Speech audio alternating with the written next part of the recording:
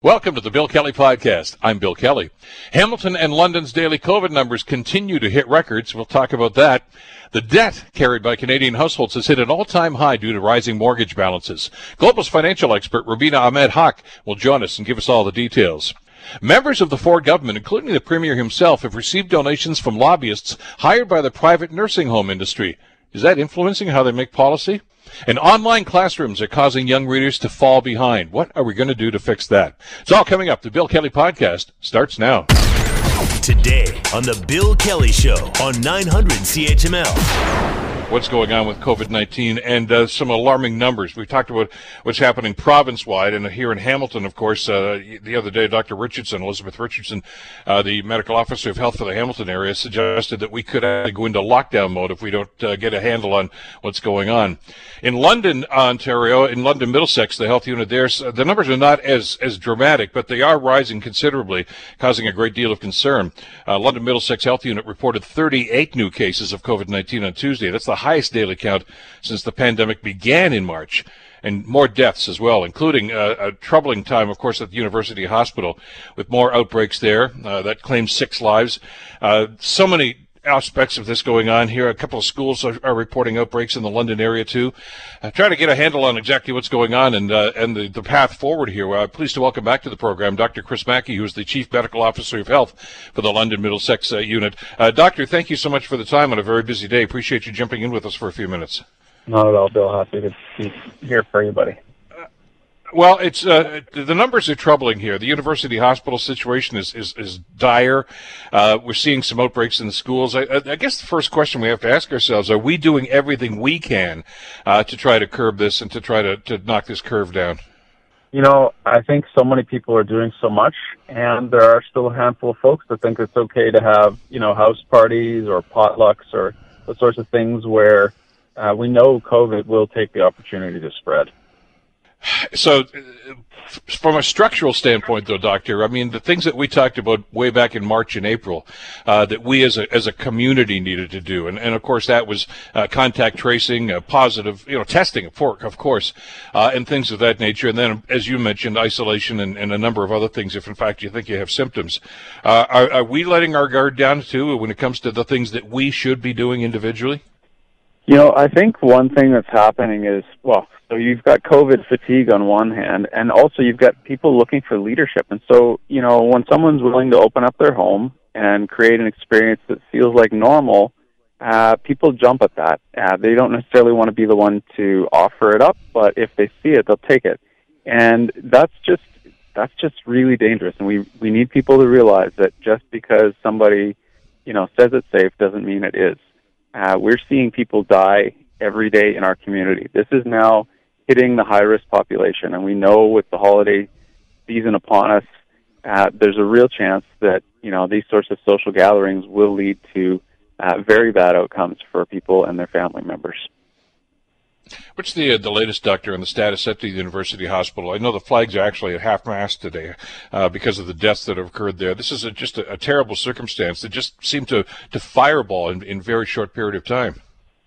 That's right. And, you mentioned in your introduction that we had record cases reported yesterday. Today, our numbers will come out closer to 11:30, but we far surpassed yesterday's records.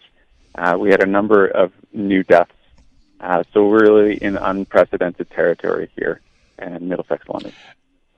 I know, Doctor, you mentioned that with the color coding system, which is really reflective of the numbers that we're seeing here. We mentioned that Dr. Richardson in Hamilton was suggesting that Hamilton may actually end up in lockdown situation.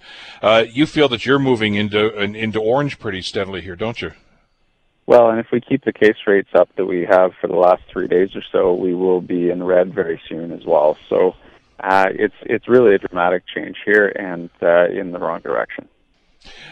There's a study that was done, I'm sure you're aware of, that actually is being done by some of the schools in Toronto about testing students that have no symptoms at all. They're just doing random testing, and they started this a few weeks ago, as you know, and they think they found something like 19 or 20 positive tests that heretofore nobody had ever known about, which raises the specter, are we doing enough there? I mean, I think we would always look to the school statistics and said, I guess we're doing pretty well here. But now there's a contrary point of view that suggests that, well, maybe that's a petri dish. Maybe they're not showing symptoms, but maybe those students in those closed environments are actually bringing the disease and spreading the virus to each other and bringing it back home.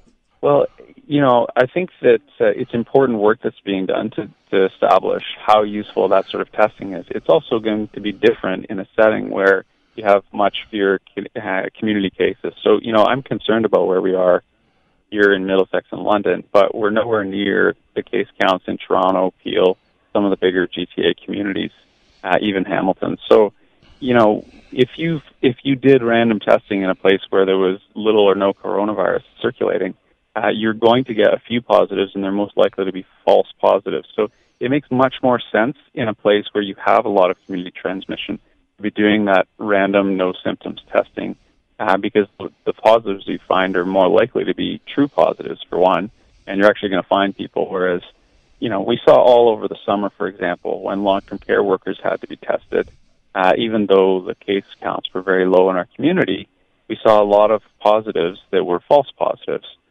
Because, the test is designed to be very sensitive. And so when you have a low rate in your community and you start testing people and getting positives, you follow up, you do a second test, you check to make sure that they've been following all public health advice. And as it turns out, many of those turn out to be false positives. So I think we're early to be using that here in this community. And, also it'll be important to see how useful that data is in Toronto. So when you look at outbreaks, for instance, at St. Marguerite Deville School in London, are you concerned? I mean, every case is concerning. I get that, but you don't see a trend here that should bear attention, where wave red flags about. Yeah. So the outbreak in Margaret Deville is one case of transmission within a classroom. It's only the second case of transmission within a classroom that we've been able to document since the beginning of the school year. The classrooms here in London and Middlesex continue to be very safe. I'm very happy that children are choosing to, be in class. We have lots and lots of cases who are positive children who have not been in class, who have been remote learning or otherwise off school. So it's not like remote learning, eliminates the risk. And really, two positives, we will see more, there's no doubt. But two positives since the beginning of the school year that have been acquired in schools is not concerning from Middlesex and London perspective. So as far as you're concerned, the school numbers are to be expected, but not alarming at this stage, which I guess is one of the reasons why the Minister of Education, Mr. Lecce, decided he wasn't going to extend the Christmas break over the season. That it sounds rather odd to suggest this, but they're probably safer at school than they are in their outside environments, given the way that the virus is acting these days. No, I think that's absolutely true. And I mean, we've had close to 50 cases in schools here, and 48 of them have been acquired at home because of parents or other family members that have been positive. So the school environments are very safe.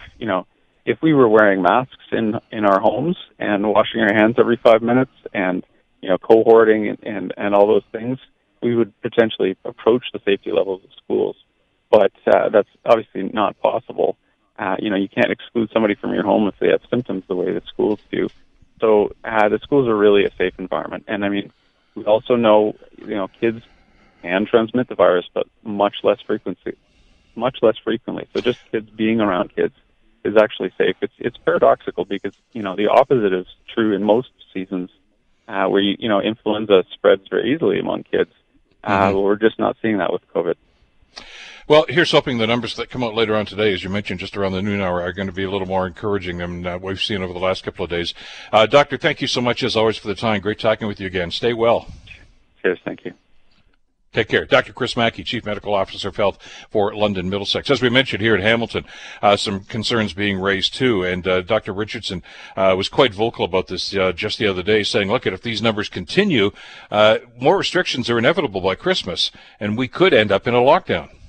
People will have been given ample opportunity to follow the control measures, and it's just not working. And so we're going to need to try to do something else to prevent, particularly our vulnerable from becoming very ill and dying, and we're going to need to prevent our hospitals from getting overwhelmed, and so we'll end up in lockdown. Yeah, we don't want to go there, and we'll see what the numbers are like in Hamilton a little bit later on today, as Dr. Mackey just said about the London Middlesex numbers as well. Glad you're with us today. Busy day today. The Bill Kelly Show, 980 CFPL London and 900 CHML in Hamilton. One of the other aspects of the economic statement that the federal government released the other day talked about debt load, and it didn't get a whole lot of attention, but it should, because it's an ongoing problem. The debt carried by Canadian households has hit the $2 trillion mark for the first time, driven up by rapidly rising mortgage balances. First of all, credit rating agency Equifax said in a report.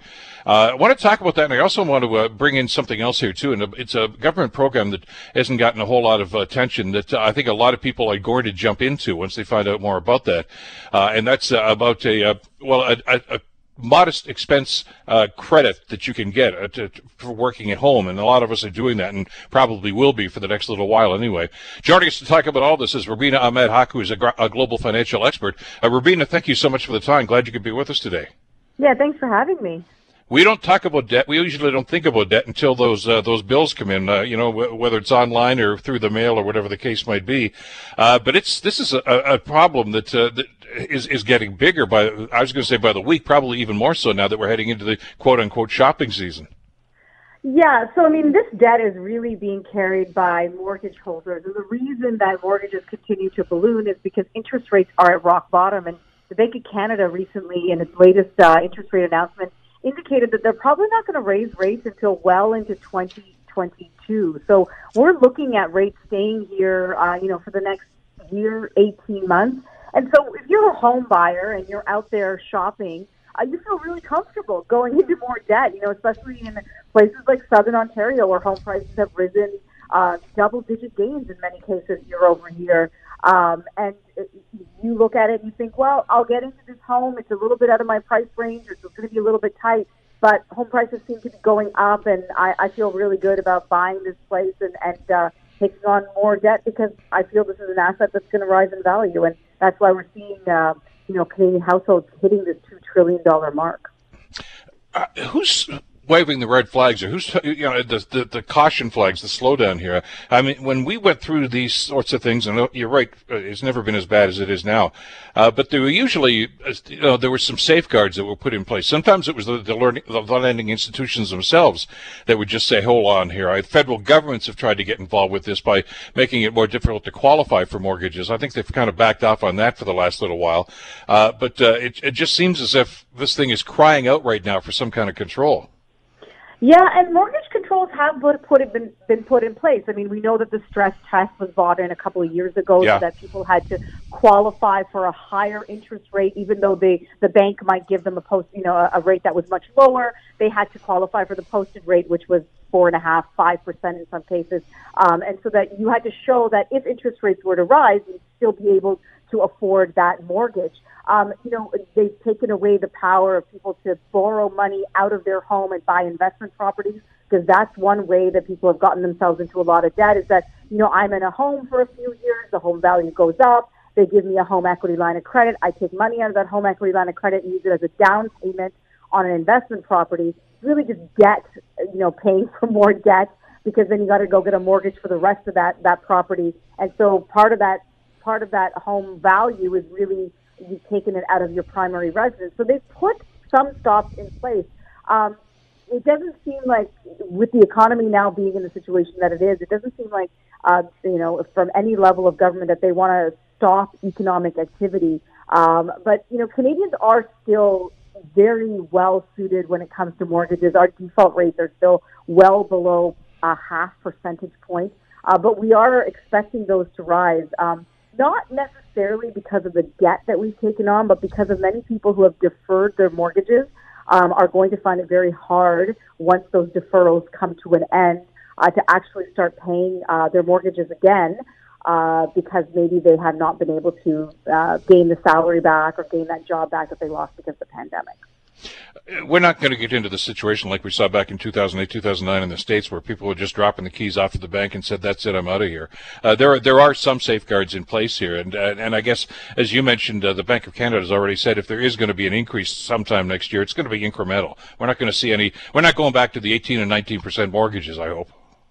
No, I mean, we often talk about the 1980s, and we talk about like oh, when mortgages went up to, like you just mentioned, 18, 19%. And I mean, not that could never happen again. I would never say never, but I do believe that the Bank of Canada is not in the business of trying to bankrupt Canadians.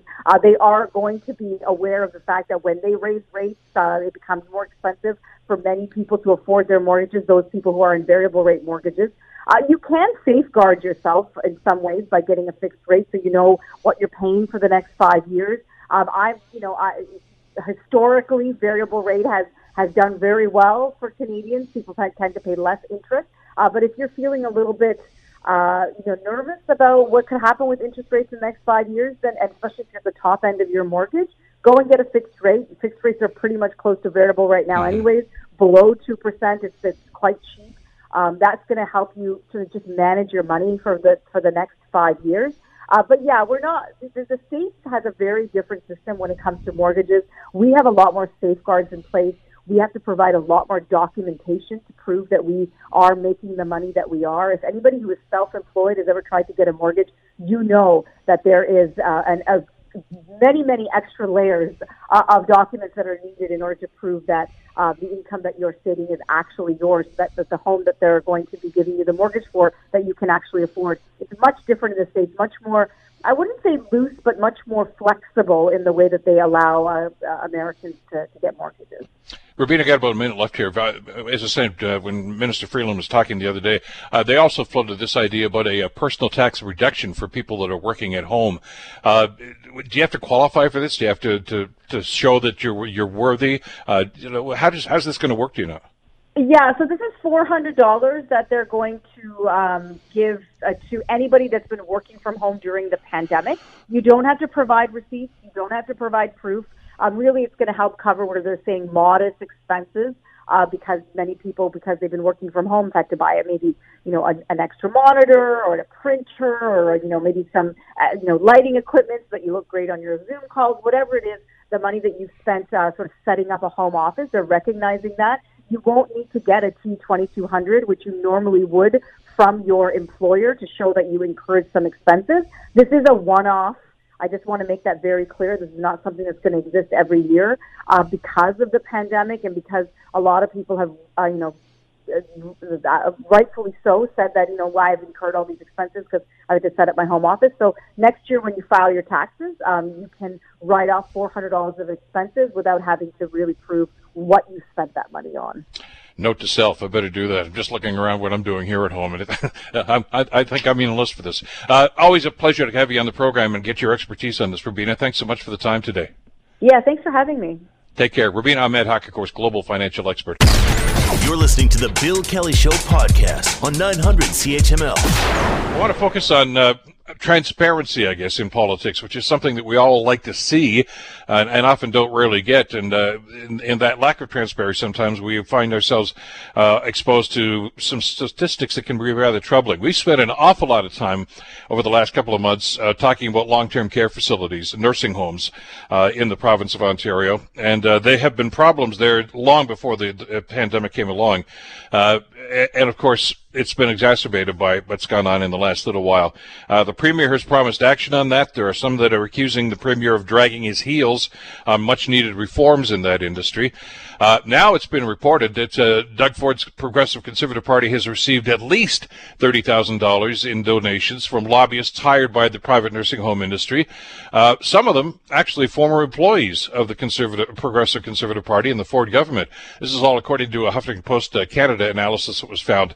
So what's going on here? And do those sorts of payments, contributions, whatever word you want to use, actually have an influence on the policies that are being developed? I want to bring Dr. Vivian Stampolopoulos into the conversation, professor at Ontario Tech University and long-term care advocate. Professor, thank you so much for the time. Glad you could join us today. My pleasure.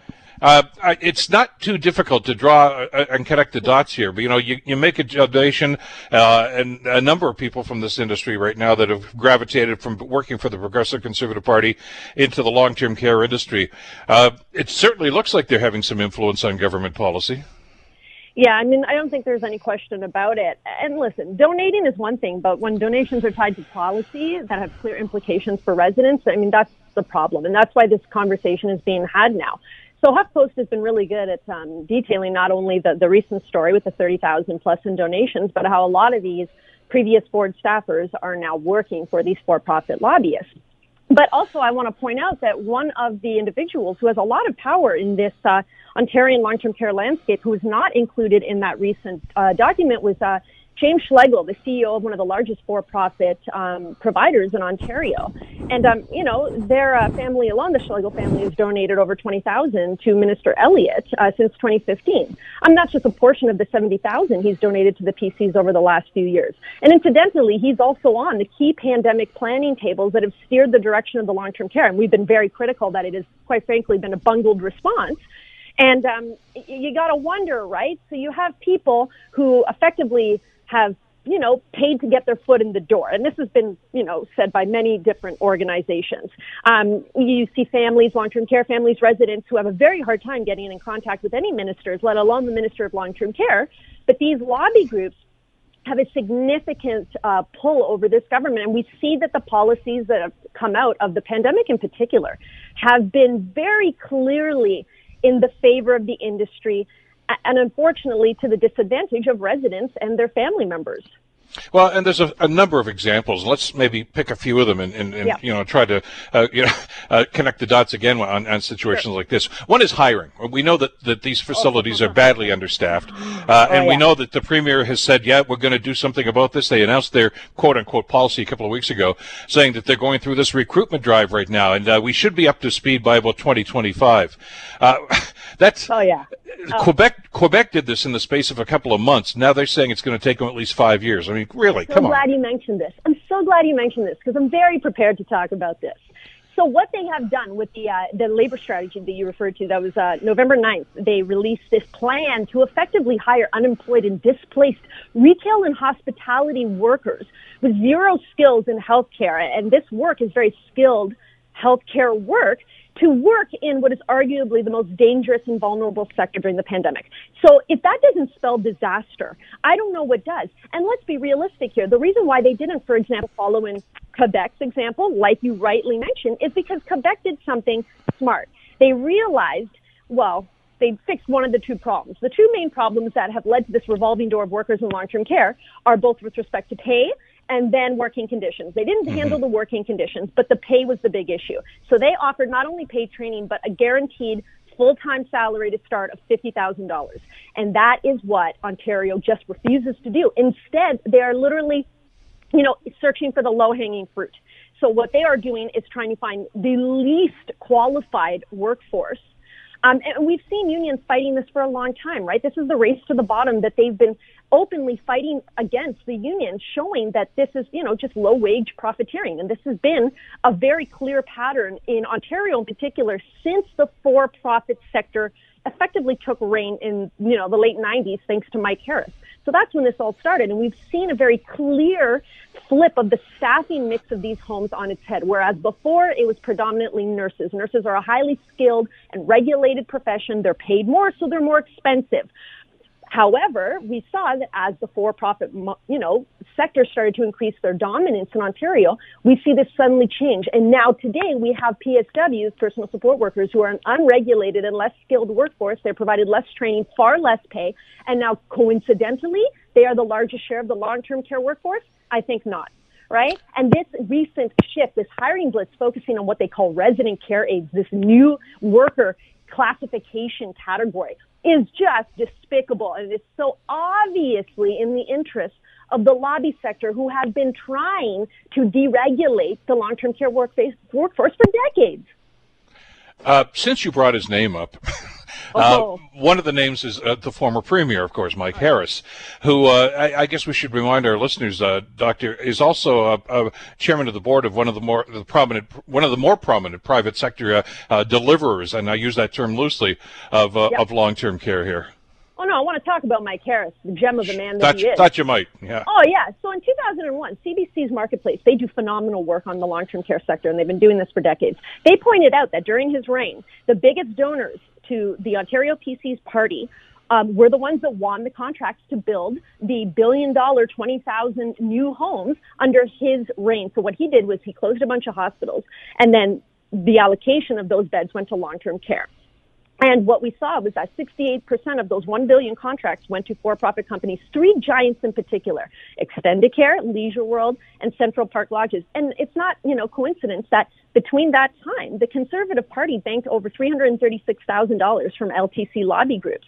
And Harris profited very handsomely during his time, setting up this model of for-profit dominance, because as you said, now he is indeed a board on Chartwell, which is one of the largest for-profit providers in Ontario. And in that part-time advising role alone, he's paid over $229,000. So this is what when people say the conflicts of interest run deep and they have future consequences, this is exactly what they're talking about. And granted, it's not like this issue of for-profit lobbying came into power with Harris, but it's certainly set into motion a very dangerous pattern wherein this for-profit lobby sector has become so important and so powerful in Ontario since the Harris days. And we've seen this since 2007. As the most recent example, these for-profit corporations and their lobby have donated, again, over $340,000 to the Ontario PCs in particular. And you see that the donations, the political donations, tend to go to the PCs first, then the Liberals second, and then the NDP trail far below.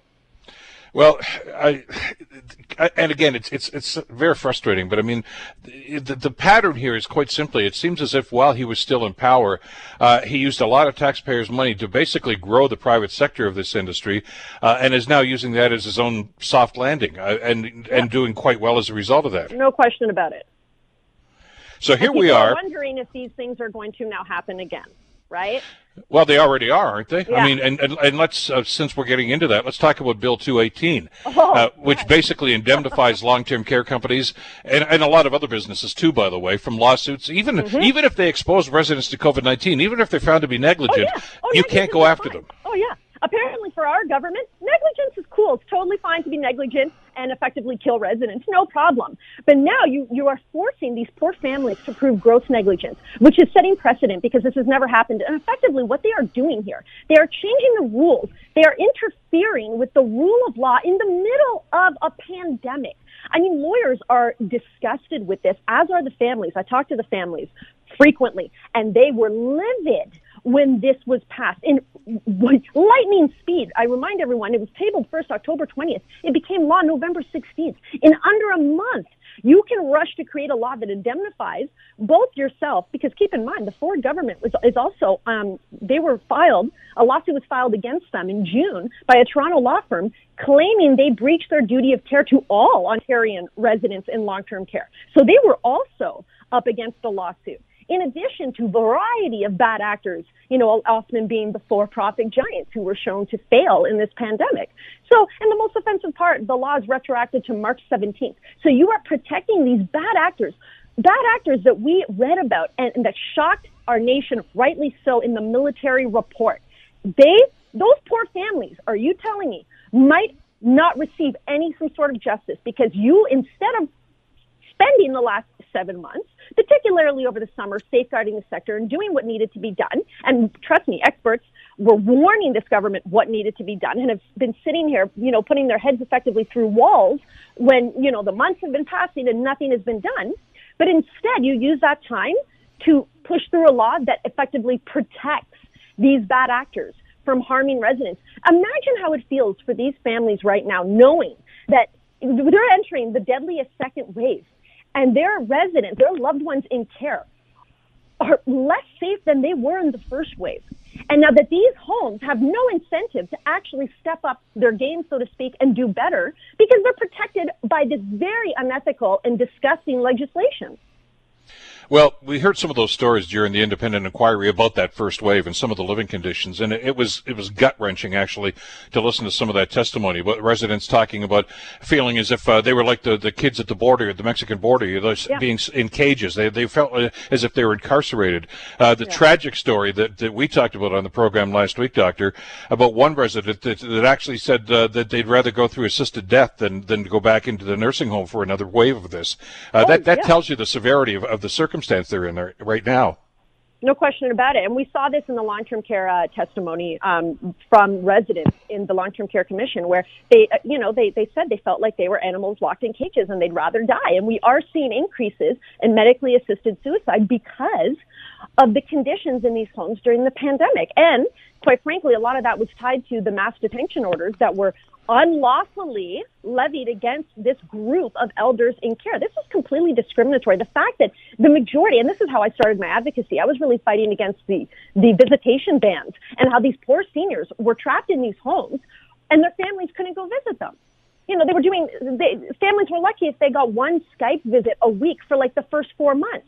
And we had to fight tooth and nail to get the caregiving policy that we have right now. And I'm happy to say that that policy at least is better than most of the provinces. So at least right now we have one caregiver who is always allowed in, even during an outbreak. But keep in mind, that was a fight. And the government did not, smoothly enable that process. That was months and months and months of advocacy and groups really showing that there is no evidence that families are bringing in the virus and that there are any risk to residents. If anything, they are helping to reduce the risk of confinement disease that we know is happening.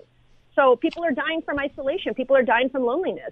They're not just dying from COVID. And that's what we saw. And this is what they're really fighting against, in particular residents. They don't want to be locked in these pandemic prisons ever again, nor should they be. How do we move from where we are now, though, Doctor, which is essentially warehousing seniors and frail and elderly people, to a caring and empathetic environment, especially when it seems more and more as if the voices they're listening to are the ones that write checks? It's a big problem. I'm not going to lie. I mean, I feel very I don't have a lot of hope right now in what's going to happen. And I think that's why a lot of us have now been pushing for national standards.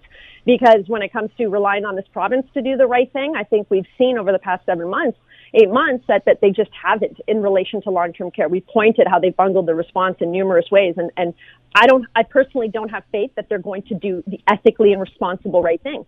And that's why we're really hoping that Trudeau, who started this conversation in the throne speech, not only saying that he would entertain national standards, but also increase the penalties and consider, criminal negligence for a lot of these bad actors, which we need. Because right now there's zero accountability for these bad actors. They get off the hook. I think there's the example in Hamilton. There's a family that had all of these long-term care homes. And they kept failing. What was that family's name again? Martino. Martino family. Martino family. And we just saw yesterday, they had a whole bunch of nursing homes, and they, because of negligence, they had to file bankruptcy. They lost those homes, and it cost the province millions upon millions. And now suddenly they were able to start again a couple decades later and build retirement homes, and now those are being shut down because, again, we see the same negligence. So not only do we not hold these bad actors accountable, but we actually reward them. I mean, we heard also 2 weeks ago that Orchard Villa and Carling View Manor, which is a Rivera home, these were two of the hardest hit homes in the first wave, that they're being given money to create new beds. So not only do you not hold the bad actors accountable, you actually reward them under this government. So we really need national standards. And there's been dialogue very recently about actually doing this. So they will provide money, they will meet the provinces in the middle, but there have to be clear strings of accountability. And this is what we need. And it really does need to be of national purview, because it's not fair that if you live in a different province, you are guaranteed, better access to care for our seniors. I mean, the biggest problem that we did, when we created the Canada Health Act, leaving out long-term care and home care was a big mistake. And every single government has just passed the buck along and never really addressed this issue. But we absolutely need a parallel form of legislation that addresses both of these, because home care and long-term care, be it in an institutional or a home-based setting, the need for that is going to increase exorbitantly over the next decade as our aging population just continues to get older. I mean, in 2016, for the first time, seniors outnumber children since Confederation. So this problem is something that we have to address, because it's going to hit ahead very soon, and we're going to be in a lot of trouble if we don't deal with this now. Well, it's going to take advocacy, and thank you for the great work that you're doing on this, Doctor, and so many others that we've talked to, Carp and so many others that are trying to raise their voices too. And I suppose the message here and the takeaway is that we're going to be relentless about this, and we're going to force governments to do something about this. Thank you so much. Yeah. Thank you so much for the time. Let's stay in touch as this continues, because we're not giving up, and we want to see some real change here. I really appreciate your insight into this, though, Doctor. Thank you. Thank you. Have a great day. You too. Dr. Vivian Stample Mihalopoulos, of course, from Ontario Tech University, and long-term care advocate, as you can tell. You're listening to the Bill Kelly Show podcast on 900 CHML. When we heard about the government's back-to-school plan that they rolled out actually just before Labor Day, about children that weren't going to be able to accommodate and be able to move through the system because of remote learning and some of the other restrictions that are being put in, obviously because of the pandemic.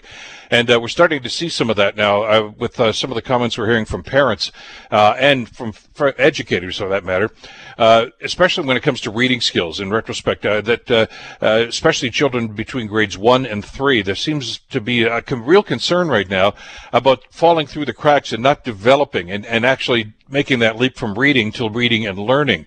And what's the government going to do about this? Do they even realize and recognize that it's a problem? Joining us to talk about this is Kristen Rishawi, who's the Queen's Park Bureau Chief for the Toronto Star. Kristen, thank you so much for the time. Glad you could join us today. Oh, happy to join you. Thank you for having me. I don't know how difficult or easy it is for you to try to get straight answers from the education minister sometimes. We're endeavoring to get a hold of him for a segment later on this week to talk about things like this, to talk about shortcomings about the system, and said, we're not blaming you for the pandemic, but we are concerned about some of the policies you put in place to deal with the pandemic, and we're starting to see some very serious and legitimate concerns about children like this falling through the cracks when it comes to reading and understanding what they're reading. Well, yes, so there's 2 studies out of the University of Alberta, and I would assume that, the findings would hold for here in Ontario. One of them looked at students in grades 1 through 9 in Edmonton, and it was quite a huge number of them, I think about 4,000. And it did find that for the younger kids especially, so these are kids between grades 1 and 3, typically kids who are learning to read, they were about 8 months behind, and some of them were up to a year behind in their reading, just from last March, from the pandemic shutdown. It also found that another study of 1,600 grade 1 students, only 1 in 5 were reading at their actual grade level. Some of them had dropped down a couple of grades in that short time. So that's troubling information, to be sure. And like I say, the initial reaction is, okay, it's, we're not blaming you. We're just saying, did you put the right program in place? Have you got enough safeguards to be able to pivot and to try to help these students who seem to be falling behind? Does the government even understand that there's a concern here and a problem? Well, I think everybody's understanding of the fact that last March, it was a quick pivot to online learning and nobody was really prepared for it. I did ask the education minister about it the other day during his press availability with the premier. He mentioned things like summer school, which the government did pour some money into, and they saw 70% more students serviced in summer school, some more online resources for them. They beefed up math tutoring and things like that. But, there are concerns that the reading in particular, kids have been affected. There's another study out of Washington. It was a small study. It was with the 45 kids, but the entire second grade class had fallen behind. Some of them were reading at a kindergarten level. So this is certainly something that educators are very worried about. And the province has talked about what teachers need to do more review and things like that. But I think people are looking for a bit more comprehensive program or some kind of provincial directive to help close these gaps. It's really kind of down to comprehension, and I'm hoping that the government can understand the connection here. That without reading comprehension, learning is stilted, if not obliterated. If you don't understand what you're reading, maybe you can form the words, maybe you can read what's on the page, but if it doesn't register with you, that's a disconnected bridge. It's going to be very difficult to rebuild. Well, the thing with reading, too, is that it's crucial for about every subject kids want to learn. You have to read everything. Sure. Even math, you think about it, you have to read problems. You have to be able to understand them in order to solve them. And there are the crucial years, as you mentioned, between grades 3 and grade 4, where kids are learning to read, and then they kind of make the switch to reading to learn. So that's really the years that people are concerned about. The other thing with literacy, early reading is linked to all kinds of things, like graduation rates in high school. You're 4 times likely not to graduate from high school if you're not reading at grade level when you're in your primary years. It affects everything like employment as well. So it's very important. So, what are the possible solutions here? Have we talked about this? And and again, we are handcuffed to a certain extent. I think we all understand that, because of the pandemic, and because the easy solution that comes to mind as soon as I saw this story the other day, Kristen, was, well, that means more one-to-one interaction between the teacher and the student. That's not possible, almost impossible, as a matter of fact, in some of the circumstances they're in now. Well, that's the thing, of course, right? With the pandemic, some kids are learning from home. right? And online learning is no replacement for face-to-face. I think that's something that we've learned from the pandemic. It's sort of that face-to-face intervention that kids need. I've also heard from teachers who say having to wear masks, and they're not complaining about it, but they're just saying that it's difficult sometimes for kids to comprehend what they're saying. They can't get close to kids. I mean, you think about it growing up, generally you'd sit down with your teacher or, another fellow student, you'd sit close together and read. Well, you can't really do that anymore. So I think you need some kind of targeted reading interventions. But again, it is very tricky to do during the pandemic. Well, especially because it seems as if they've always got an eye to the bottom line, because a lot of the things that we've talked about, whether it's long-term care reform or education reform, especially because of the pandemic, it's going to be costly, and we all know it's going to be costly. But time and time again, when I talk to taxpayers, and I know you guys do on a daily basis too with your work, Kristen, the overwhelming majority seem to say, look, whatever it costs, let's just make sure that nobody gets left behind. And you wonder if sometimes the government is just doing half measures, because they do have that propensity to say, well, we can't really afford to do this right now. There is a better way, but it's a more expensive way. Yes, I mean, and obviously teachers are very expensive, right? If you look at, for example, the Toronto Public Board, it was saying early on that, yes, the province had given it extra money to hire teachers. It was also going to dip into its reserve to hire extra teachers, but there was no way that they could get all their classes down to 15 students, which is, I think, what everybody sort of saw as the ideal number, in just terms of keeping kids' cohorts small and allowing for physical distancing. So what the board did instead, and it said, look, this is not ideal, but it's the best way to spend our money, is we're targeting those resources, the extra teachers, into hotspots, into vulnerable neighborhoods, so we can get the classes low there, because those students are at particular risk of falling behind and falling behind even further. So they put the resources there to sort of help stop the learning loss in that area. When you identify a problem like this, it would seem that one of the next steps should be some sense of collaboration and discussion between the two groups. First of all, the government that sets the policy, and those that deliver it. And in this case, let's get right down to the grassroots level, the teachers. But how much chance is that actually going to happen in a place like in Ontario, for instance, where, let's face it, the teachers and the government have a rather acrimonious relationship right now? Well, that's the thing. I mean, the government will say that it has been consulting and holding discussions with different groups, and I believe it has. But you talk to the teacher unions, and they say, well, either they're not included or they're at the table, but they're not being listened to, and that is a huge frustration for them. And you're certainly right. There's no love lost between the two sides in Ontario. Well, and therein lies part of the problem, because, there's going to have to be some dialogue. This should be an example where they're simply saying, look, let's, for the time being, set our differences aside and just see what we can do to try to do what we can here for these students who seem to be suffering. But it goes back, and it just seems to me to be, Kristen, another example of the fact that, did the government really have their act together when they decided on this back-to-school policy back in September? I think it really dates back to that. They were hoping that everything was going to work out, and there have been some blips along the line with online learning and a number of other initiatives. And I'm just wondering if these guys have the ability to pivot and said, you know what, we need to back off a little bit on this. The minister these days seems to want to talk about the tax credits you're going to get for students. Well, everybody's going to get money for a new computer screen or something. Wonderful. That's a great initiative, but it's not addressing the real problems that we're starting to see and the cracks in the system. Well, if you look at Ontario, so it's pouring its resources into summer learning and online resources, in particular TVO and those educational resources. If you look at other provinces, PEI, for example, stands out because it is the only province that last March or April, they convened a table and were looking at the curriculum and how to reform it and modify it and tweak it to address the learning gaps that were coming, because they realized that with kids being out of school for so long, that there would be a significant gap, and they addressed it very early on. It's something that some experts here have been calling for as well, and they're also saying that maybe the federal government needs to bring the provinces together to discuss education. Everybody can learn from one another, because everybody's essentially in the same boat with this learning loss. Yeah, in a perfect world, that would be wonderful. But, every time that we get any sort of a discussion between the federal government and the provinces, the first reaction from the provinces is always back off. That's our jurisdiction.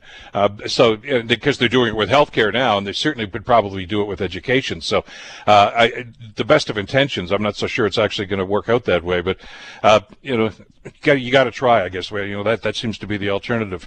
Anyway, great reporting on this, and great to have you on the program, Kristen, to shed some light on this ongoing problem. And we'll be watching for your coverage in the Star over the next couple of weeks to see just how the government addresses this. Thank you so much. Thank you for having us there. Kristen Showery, of course, Queen's Park Bureau Chief for the Toronto Star. The Bill Kelly Show, weekdays from 9 to noon on 900 CHML. The Bill Kelly Podcast is available on Apple Podcast, Google Podcast, or wherever you get your podcasts from. You can also listen to The Bill Kelly Show weekdays from 9 till noon on 900 CHML. I'm Bill Kelly. Thanks again for listening. And don't forget to subscribe to the podcast. It's free, so you never miss an episode. And make sure that you rate and review.